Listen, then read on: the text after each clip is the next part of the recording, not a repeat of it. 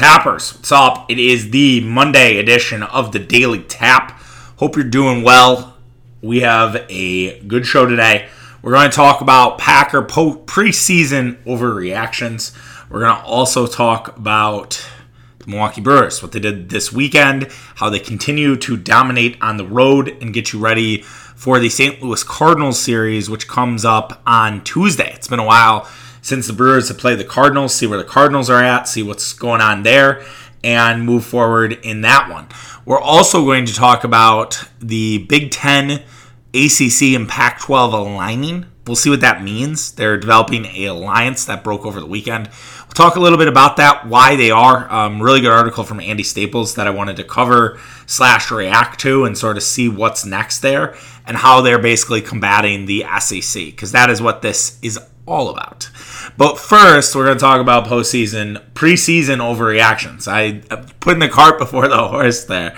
But yes, the Green Bay Packers had their first preseason game on Saturday. I'm not a huge fan of preseason. I think if you've listened to this podcast for a while, you know this. Like, you know that I'm not like the biggest preseason guy. There were guys at the bar, we were at Nomad, shout out, who were like reacting to every offensive play by the Green Bay Packers, and I'm like, guys, it's fucking preseason. Like, let's just settle down, all right? Like, I understand we're excited, football's back. I get it, right? Like, football, the feeling of football being back is always a good thing. I played for 10 years. I don't know if you know that. I'm sure you do. And every time, like, right around this part of the year, it's more last week than it was this week, but, like, you start to get this sense of, like, you should be out on a football field. Like, the weather yesterday was great.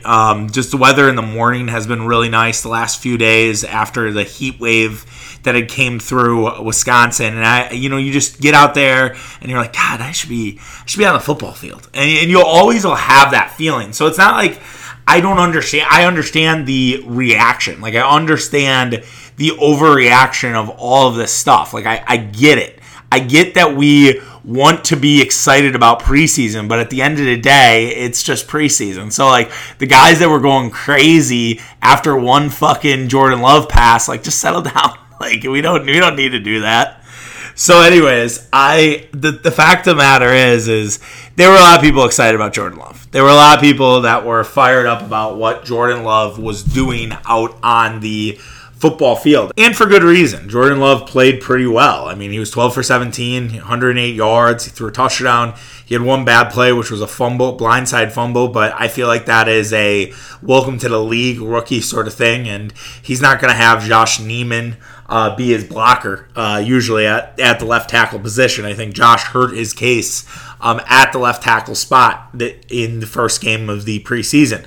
So obviously after the first game, we always want to overreact. There's always things to talk about. There are things that we like, things we didn't like, and sort of where do we kind of go from here and get ready for the Jets, which will be an afternoon game for the Packers. I think it's at 3:30 on Saturday, which is great. I mean, that's awesome, in my opinion. And the Brewers, unfortunately, are playing as well in the afternoon.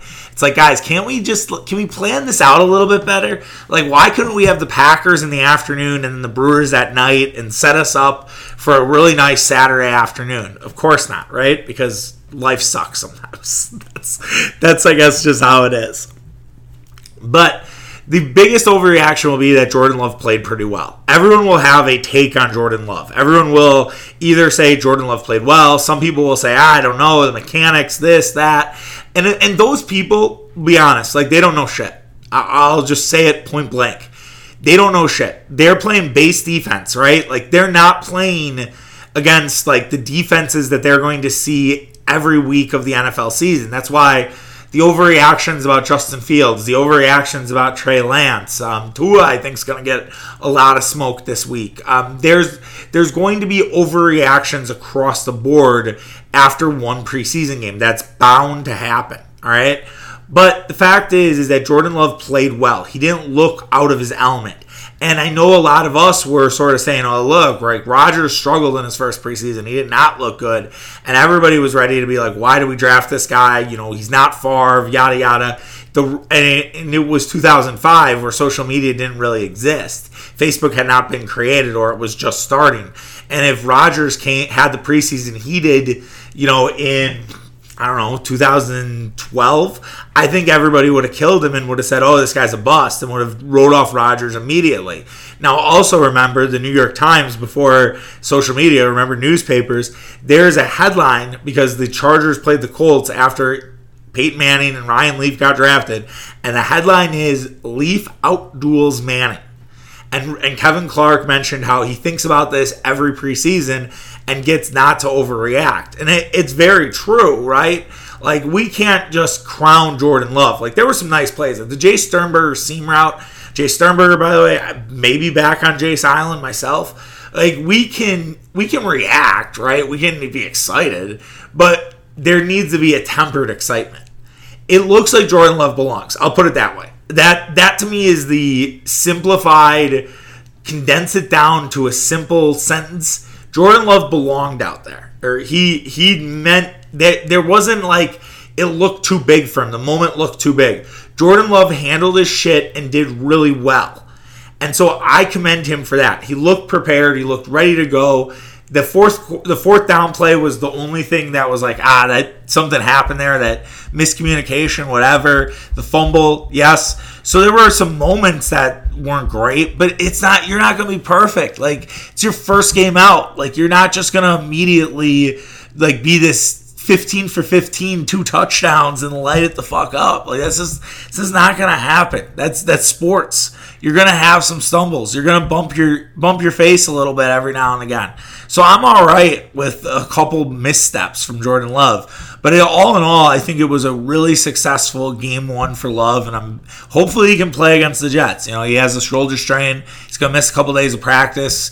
LaFleur didn't know if he was going to play or not on Saturday.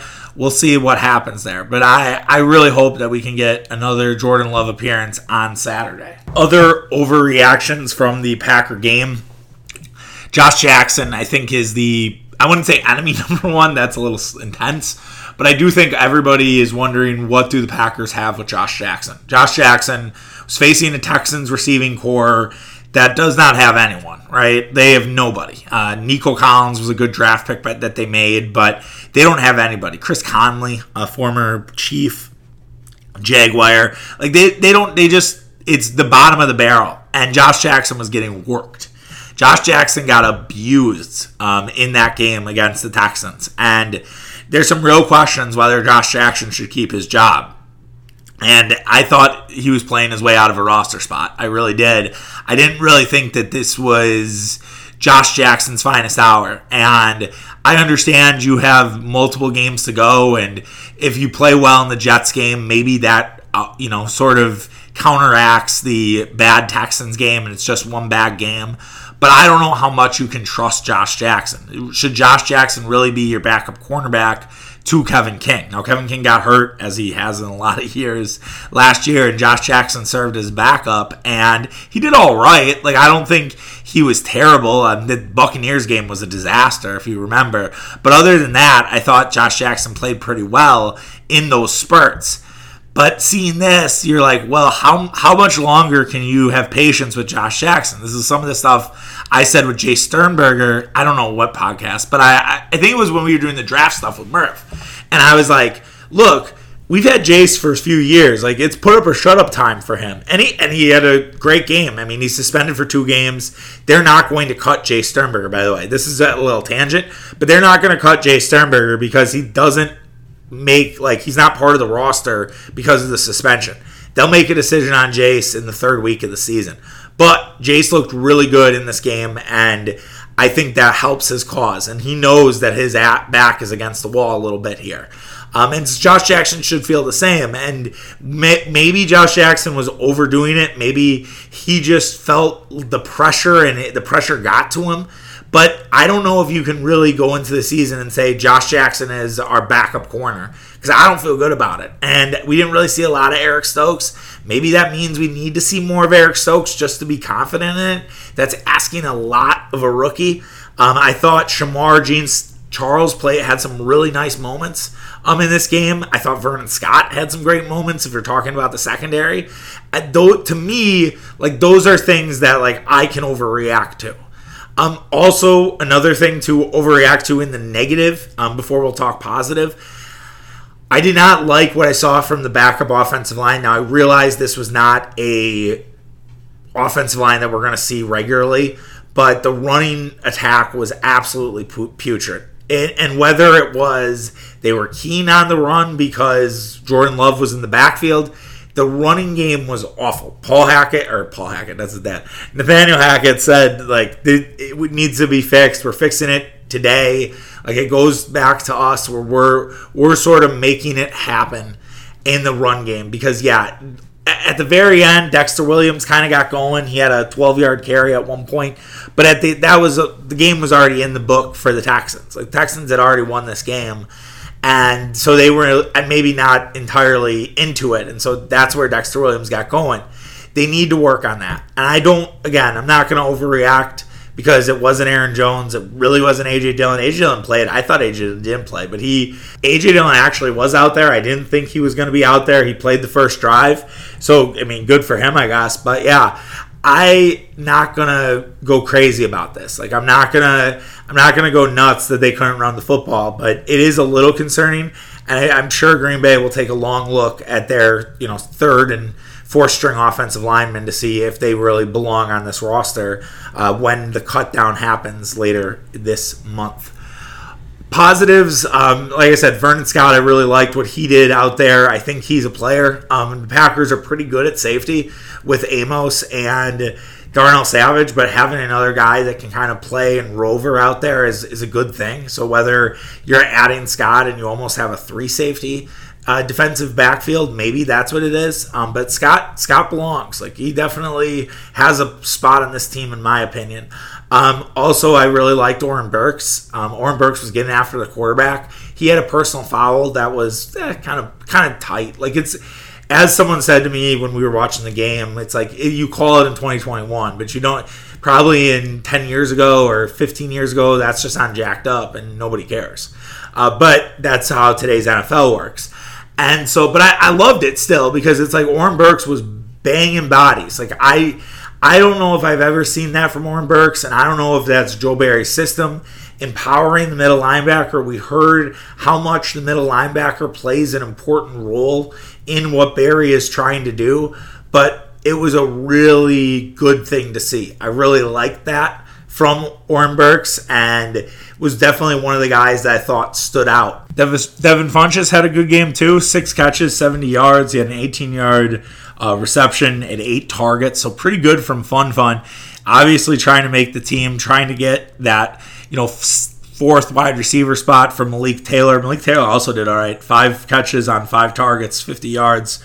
So pretty good stuff from Malik Taylor, as well as he's trying to compete with Funchess. We'll see what the Packers do in that receiver room, whether they keep 6, whether they keep 7.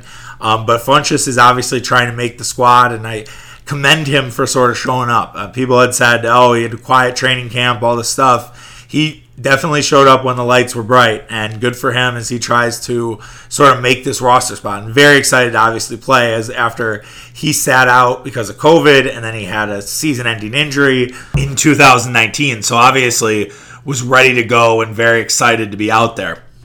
All in all, it was a loss for the Packers, but there were a lot of things to take away, good and bad. Moving on to the Milwaukee Brewers. Brewers played really well this weekend. They had a blip on the radar on Saturday in their first doubleheader where it just all went to shit.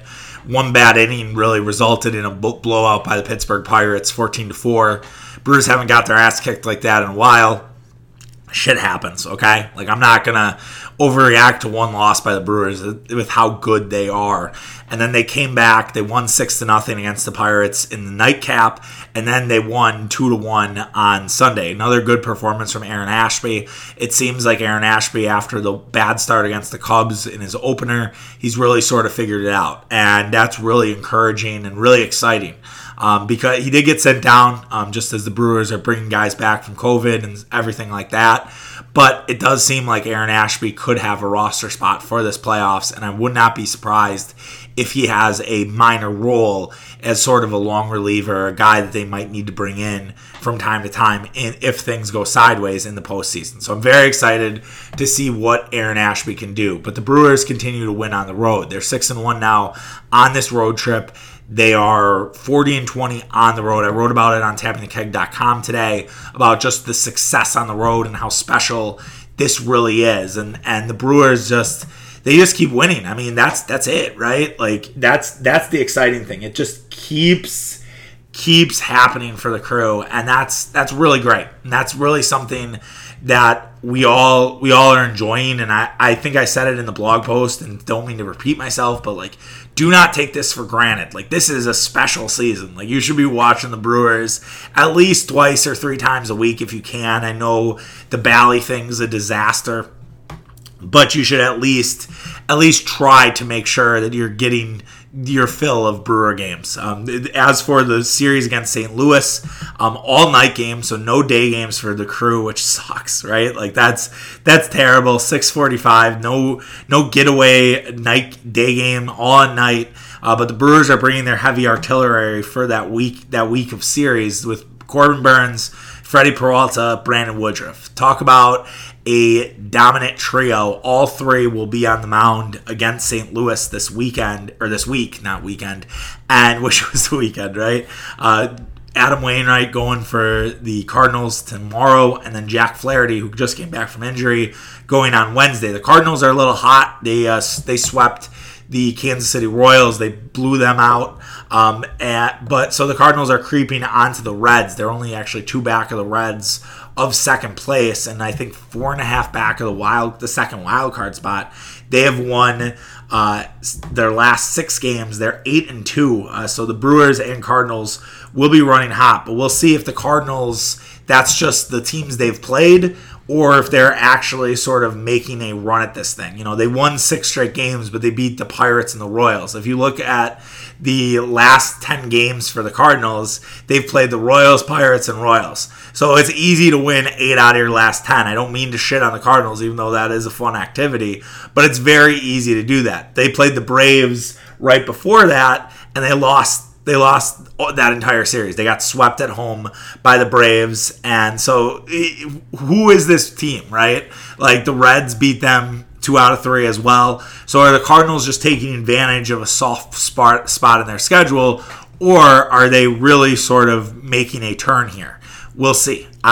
We'll definitely, this is a good test, and the Brewers have a target on their back. Like, the Brewers are definitely a team that they need to bring it every night, and I think they will. You know, for the St. Louis Cardinals, right? Like, that's still a rivalry. They haven't played in a long time this year. This is the first time these two have matched up since the Cardinals beat the Brewers 2-0 on a Jack Flaherty start in, when was that? May 13th. So they haven't played in 3 months. So they'll obviously see a lot of each other down the stretch here. So the Cardinals obviously think they have a chance, right? They play a couple times in September, and they play obviously this series this weekend. So be curious to see what the Brewers and Cardinals, do here. If the Cardinals can get 2 out of 3, then all of a sudden the Cardinals are kind of putting themselves back into the conversation. If the Brewers blow them out and say they win all 3 games, or they win 2 out of 3, the Cardinals are who we thought they were, kind of a 500 baseball team, and they just got hot because they played a sort of soft part of the schedule. So this will be a fun series. This will be a really good series. Cardinals are always pesky. Busch Stadium, always annoying to play at. It's never really fun to play at Busch Stadium. I don't know. You always get the heebie-jeebies, right? Like, even though the Brewers have had some success against the Cardinals the last couple of years, I still always I'm on edge whenever the Brewers and Cardinals get together. So we'll see what happens with the Crew this week against St. Louis before they head home to play Washington and Cincinnati starting on Friday. All right, let's wrap up the show with a little bit of college football talk. College football only a week or two away. Week 0 is actually the day of my wedding, so I will not be partaking in many college football games in week 0. I will miss week 0. You guys, I think, will be fine without me, but I'll be obviously back for Labor Day weekend when college football really kicks off. The Badgers and Penn State, really tough for the Badgers to start with Penn State, and we'll talk more about college football as we get closer. I kind of want to do it both for college football and NFL, is just sort of talk through, previewing both opponents for the Packers as well as opponents for the Badgers, sort of getting us ready for this season and sort of having those table stakes in the ground. We haven't done a ton on the Badgers. That's probably on me. Just with the Bucks and with the Brewers' success, and then obviously all the Rodgers shit, I haven't probably done enough on the Badgers, so I will. This is a promise to you. We'll do a little bit of a Badger sort of here's where they stand in training camp on Tuesday. Lock it in. That will be a topic for Tuesday. But let's talk about kind of realignment, kind of not, an alliance. So the news broke on Friday night, Nicole Auerbach of The Athletic, that the Big Ten, the ACC, and the Pac-12 were all getting together and creating this alliance. What this alliance meant, nobody really knows. They just are having conversations about providing a united front. Particularly, this united front is likely a way to challenge the SEC. And because the SEC has added Oklahoma and Texas, they've added two of the biggest voices in college football. The other three conferences are looking at that and saying, we are not going to let you do this, essentially. We are not going to let you run ramshot against us. We are going to be united so that all of our decisions are together and that we are on the same page versus trying to all be individuals. It's very interesting to see how this is developing. Nobody knows if there will be scheduling as part of this or if it's just going to be around voting. So it's like the SEC versus the world. Like if I was an SEC fan, I feel like the SEC versus the world t-shirts make a lot of sense right now. Like I think you can do them in all the SEC colors and there you have it, right? But the fact is no one knows what this alliance means besides it sounds like they're going up against the SEC. And you're seeing two factions, not fractions, of college football. The SEC, the whatever alliance you want to call it, the old school alliance, I don't know. The Coast to Coast Alliance, to me that's a great name for it. The Coast to Coast Alliance, because it's literally East Coast, Midwest, West Coast. Like that to me sounds great. I love it. Coast to Coast Alliance. Lock it in. We just think it's voting at this point. And then the other faction is everybody else. So Big 12, American Conference, the MAC, Sun Belt, all the other conferences. And I think there is a feeling that the Big 12 will get disbanded, that they will now move on from the Big 12. And I think if I have to guess, what the three conferences here are thinking is like, all right, we're going to not only have a voting alliance, but we're also going to take the rest of the Big 12 and we're going to talk about this as who we contact, who we approach. Iowa State and Kansas have, I forget the thing, but it's the Big Ten, it's the American Universities or American Association of Universities. Iowa State and Kansas are both part of that. So that means they'll be probably the Big Ten, who the Big Ten is going to try to go after, who the Big Ten is going to try to add to their conference so that they will take them. The Pac-12 might take Baylor and they might take Oklahoma State and look at it that way. And the ACC probably is going to look at West Virginia and West Virginia only. Like I can't imagine they will try to take anyone else because there's no one else that really makes sense. But West Virginia does make sense from an ACC coast perspective. But other than that, there really isn't much that makes sense there. So I don't know how it'll all play out. Like I really don't. But I do think part of this is related to the conferences. I do. I think it's partly conference related and that they will want to add. And I think the American will get some of these teams too, and maybe that bolsters the American, whether that's TCU, Texas Tech, maybe Kansas State. Like, those are teams where I could say, all right, they're going to go to the American. I think Oklahoma State would be another one for the Pac-12. I haven't played out how it looks from a conference perspective. I don't think you can go farther than 16. So I think you would need 4 for what Pac-12 would need 4. The Big Ten I think would need 2 then. So that would make Kansas and Iowa State the representatives there. And then so then you go 4. So it's Baylor, Oklahoma State, probably Texas Tech, and maybe TCU. Okay. And then West Virginia, ACC. Yeah, that kind of works, right? That leaves out Kansas State, poor Kansas State. I don't know what they do. Do they come along at the Big Ten? Are they the lone? They kind of are the lone one out, right? So we'll see. Or maybe Baylor, Pac-12 doesn't want to touch Baylor with all the shit that Baylor's going through, not only from the sexual assault stuff, from all the art riot. They just came out with a big NCAA finding, way too deep for us to talk about on this show.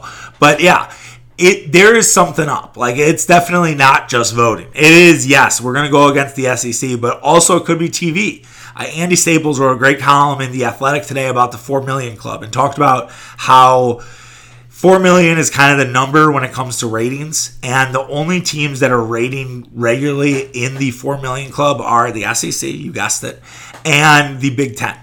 And the Big Ten draws numbers. Alabama and Ohio State do numbers. Michigan does numbers. You wonder why Michigan is on TV all the fucking time. It's because they do numbers. So that is what it's all about. It's a numbers game for all of this stuff. And the ACC and Pac-12 have not had those 4 million audiences. So guess what? They say, all right, we're going to join you guys as an alliance, but we're also going to have one game a year pitting the ACC against the Big Ten. Hell, our basketball conferences do an ACC Big Ten challenge. Why can't we do that with football? Why can't the third week of the season be the ACC Big Ten challenge, and we have Ohio State playing Clemson? We have Wisconsin, Notre Dame, who's playing this year. But Notre Dame's part of our ACC group, or Wisconsin, North Carolina, right? We have Michigan taking on Florida State. These huge-ass games that are just going to be the wall-to-wall coverage. ESPN will pick that up and say, all right, Fox will do some of those games too, right? Because they have a contract with the Big Ten. So I think that's kind of where we're going here.